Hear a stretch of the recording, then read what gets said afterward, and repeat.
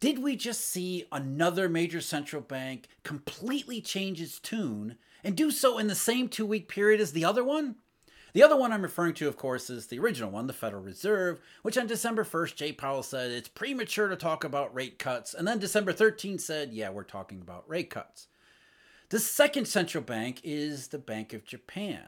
Now, the Bank of Japan has been building expectations for rate hikes all year, and then in early December was sending some pretty blatant, even aggressive hawkish signals that may be imminent rate hikes. On December 7th, Governor Ueda visited with lawmakers, and it sounded pretty much like they were getting ready for rate hikes. Deputy Governor Himino gave a speech where he said rate hikes are good, and the markets took it as, okay, this is definitely going to be rate hikes. And then all of a sudden this week, the Bank of Japan says, rate hikes? What are rate hikes? We don't do rate hikes around here. Pouring cold water, all of this that had been building up and building up and building up all year.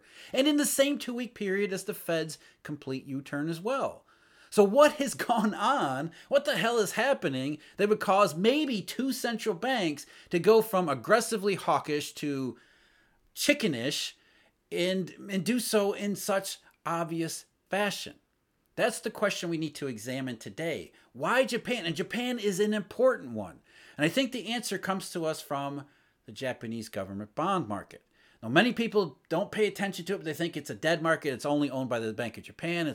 There's nothing there, but time and again we see corroborated fundamental signals and especially long-term yields. And long-term yields in Japan have been plummeting even more than they have in other places around the world. So I think that's where we have to start here.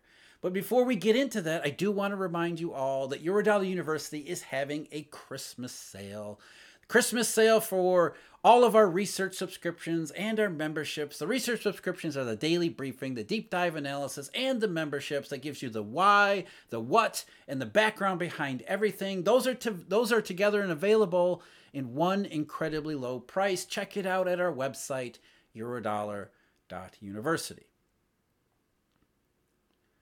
Now, before we get into what may have changed over the last couple of weeks, we do need to back up and see what was the background leading up to early December. How did the Bank of Japan create these expectations for rate hikes and then stoke them repeatedly throughout the year? And it goes back to last December with yield curve control. Now, yield curve control is typical central banking, ridiculous, absurd stuff. Basically, they believe low rates are ultra accommodative and stimulative. Even though nothing ever seems to be accommodated or stimulated, they still call it that anyway, and they still stick with them regardless of how many times it fails. But essentially, the Bank of Japan said, maybe the reason this QE stuff doesn't work is because we don't control the entire yield curve. So we're going to target a particular spot, the 10-year spot on the JGB curve, and we're going to say we're not going to let that rate move too far up or down. We're going to keep it right where we want it to be. So the entire yield curve is under our control. At least that's the idea. The reality is that JGB yields never really wanted to go very high to begin with. So once again, the Bank of Japan is taking credit for controlling a yield curve it doesn't actually control. But the idea is the same. Keep rates low, whether at the short end or the long end. And so the yield curve control was mechanically, they were going to target a rate of 0 for the 10-year, but let it fluctuate in a narrow range above and below 0. And in December of 2022, they widened that range from plus or minus 25 basis points to plus or minus 50. And people said, okay, what's going on here? Because if you're thinking about getting to an exit from negative and zero interest rates to positive interest rates, do some rate hikes like all the other central banks around the world were doing at the time, you would want bond yields to be able to respond to that expectation because you're going to be building that expectation. And bond yields are going to be trading on future expectations. And if you don't change the yield curve control range, that means rates are going to want to rise. And as soon as they hit that limit, as a central bank, you're going to be buying a ton of bonds to keep that rate below that limit, assuming that you can. There are all sorts of doubts about that too. But essentially, it seemed to make a lot of sense that the Bank of Japan, as a first step toward rate hikes, would widen yield curve control. That was December of 2022. And then during 2023, consumer prices that had gone up in 2022 for the first time, they kind of stayed up like they had in a lot of places around the world. They were sticky. The Bank of Japan often refers to the potential for consumer price wage spiral, all the same stuff you've heard all year. So again, expectation, consumer prices are out of control. Japan's economy seems to be doing much better in the first half than it had been in 2022. So there's that as well. The background, at least with regard to Japan, seemed to be moving in that direction. Fast forward to July. July, the Bank of Japan shocks the marketplace, shocks everyone, which I think was the point, when they changed yield curve control yet again.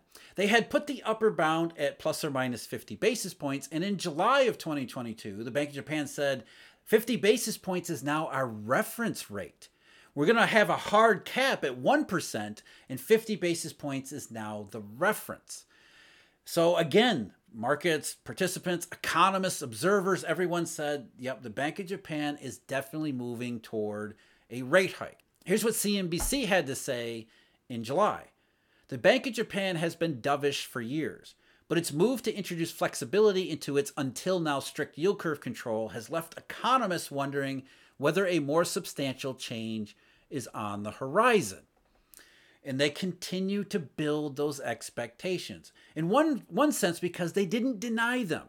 They played coy, as all central bankers do. They were careful not to make overly aggressive statements and never explicitly state that was their thinking. But they also didn't come out and say there's absolutely no way that we're going to do this, at least not back then. They kept building these expectations toward rate hikes, adjusting yield curve control, making various policy aspects known. At the September meeting, for example, they let it be known in public that they were discussing the factors that they would need to see in order to get to a rate hike situation. So that was another seeming confirmation of moving in that direction. In October, they changed yield curve control again. They put 1% as the reference, but now no upper limit. So this was their flexible yield curve control, which seemed to be the next step moving toward a rate hike regime. Let market rates, market yields in the JGB market fluctuate enough to get ready for the maybe impending rate hikes. But then we get to early December. In early December, December 7th, Governor Ueda goes to visit the Diet. He meets with lawmakers and he just builds that expectation even further. Not only that, he had a very highly publicized, seemingly symbolic visit with Prime Minister Kishida, where he said, well, he didn't say much, but essentially it was the same idea. Here's what Bloomberg had to say about the December 7th meetings. Ueda told lawmakers in Parliament that his job was going to get more challenging from the year end, helping fuel speculation of a near-term scrapping of the sub-zero rate. While that comment came in response to questions, his subsequent visit to Prime Minister Kishida's office to discuss his monetary policy stance seemed more like a staged move aimed at delivering a signal. And that's really what this has been the entire year leading up to this. One signal after another, because that's what central bankers do. They create an expectation for something before they actually do that something. And here it was in early December when policymakers in Japan were building up the expectation, and not just building it up, but doing so more blatantly, more explicitly, more aggressively than ever before. And that was punctuated when Deputy Governor Himino gave a speech where he said, you know what? Rate hikes are good. We shouldn't worry about them. We should embrace them. The most explicit signal yet that Bank of Japan officials were moving in that hawkish direction. So it all built up. December 7th, we're getting to the point where even policymakers are talking about it. 2 lawmakers. And then the meeting happened and nothing. Meeting earlier this week, no rate hike, no signal that there's going to be a rate hike at any time in the near future. In fact, Governor Ueda said, uncertainty over the outlook is extremely high, and we have yet to foresee inflation sustainably and stably achieve our target. As such, it's hard to show now with high degree of certainty how we can even exit. Did the Bank of Japan just completely change its tune, and in the space of 2 weeks, and the same 2 weeks where we saw the Federal Reserve change its tune. Now, I don't want to make too much out of this because we are interpreting signals from central bankers who are notoriously predisposed not to give you too much information. And it may be the case that economists, observers, the media were seeing more aggressive hawkishness than was really ever there. Was the Bank of Japan really getting to the point where it was going to hike rates now in December? Maybe not.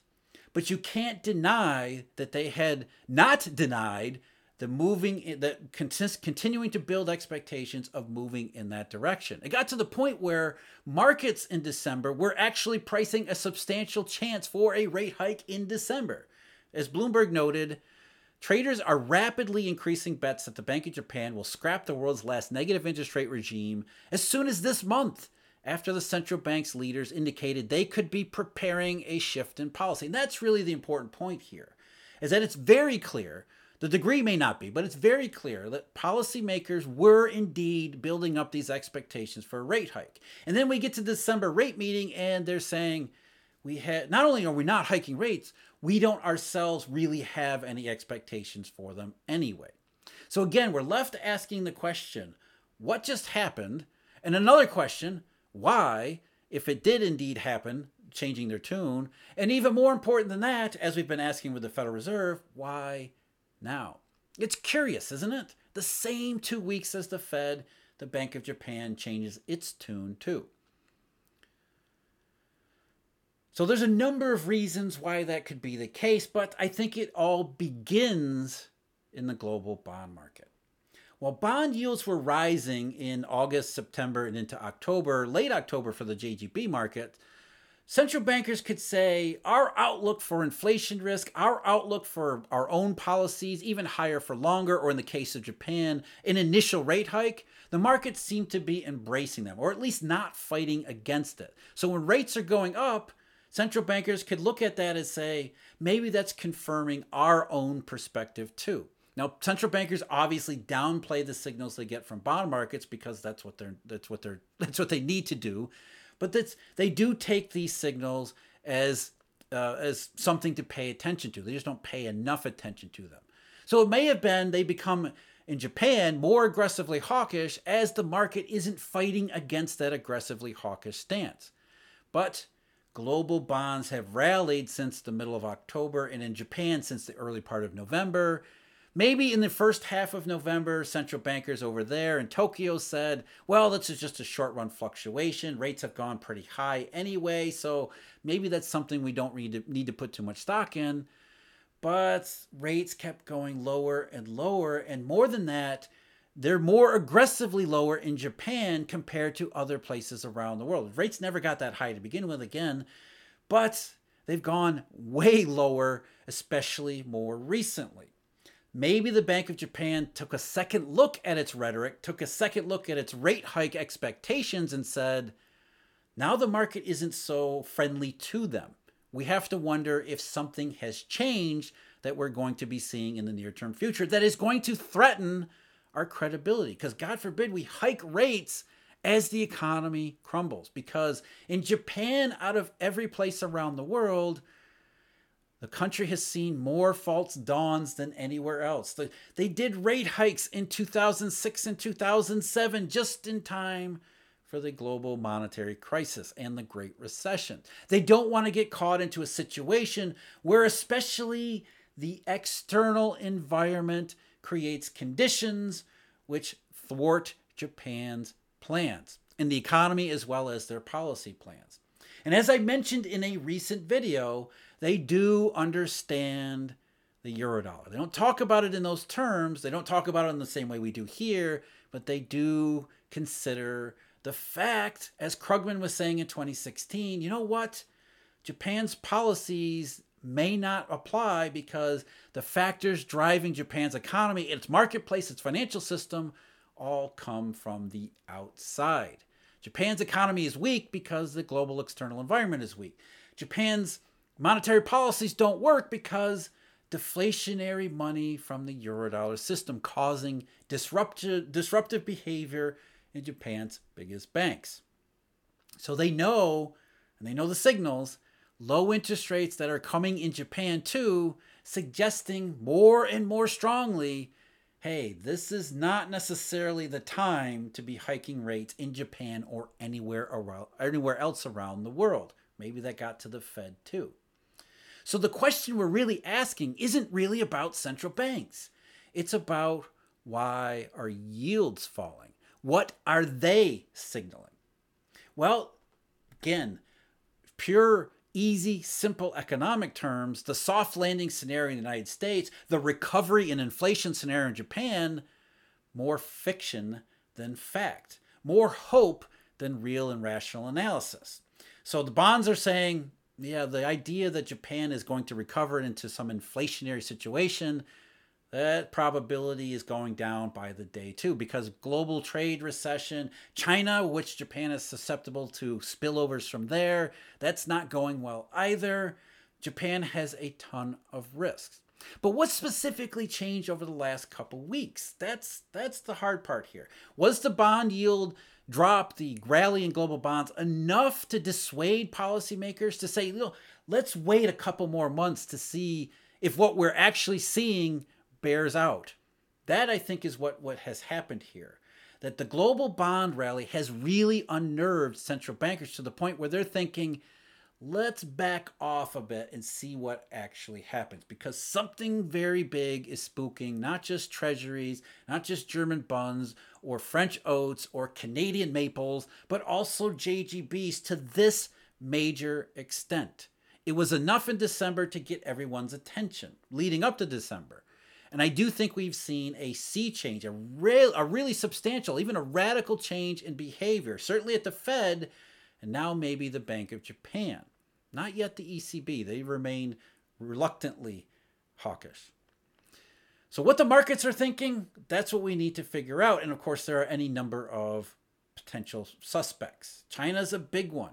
And China's a big one that relates to Japan because Japanese banks are exposed economically speaking, as well as financially and monetarily, to what's happening in China. And what is happening in China? What is happening around the rest of the world? What are these signals saying? Well, in China specifically, it's the economy that's not responding to government stimulus efforts against stimulus efforts. It's a banking system that is increasingly sending signs of illiquidity. It's a external sector, external monetary sector. We still have developers defaulting, missing payments, all sorts of potential problems there, which again, Japan is highly exposed to. And if Japanese government bonds are rallying on, holy crap, this China stuff is starting to become real, that is certainly something the Bank of Japan and its officials are going to consider. Again, they may not prioritize these signals, but they might say, you know what, we're not really certain we should be raising rates here either, so let's just give it some time here. We were building aggressively toward rate hikes when everything seemed to be going our way, but now that things don't seem to be going our way, maybe in a big way, let's back off. I think it's Japanese government bond yields, it's global yields, and it's a lot of it has to do with irregularities and problems in the Chinese system spilling over everywhere else. And in doing so, let's not forget, in the background of, at best, questionable economic and financial circumstances everywhere else. Everything that could possibly go wrong is in play here. So yields going down as a potential signal was more than enough to change the tune of, I think, 2 central banks. Let's see how many more come along for the ride. That Paul Krugman video I just referenced, one I made recently, that's the one linked below me. You should definitely check it out, what he had to say about basically how the Eurodollar impacts Japan and therefore what it means for everywhere else. As always, I thank you very much for joining me. Christmas sale, check that out at eurodollar.university. And as always, please do take care.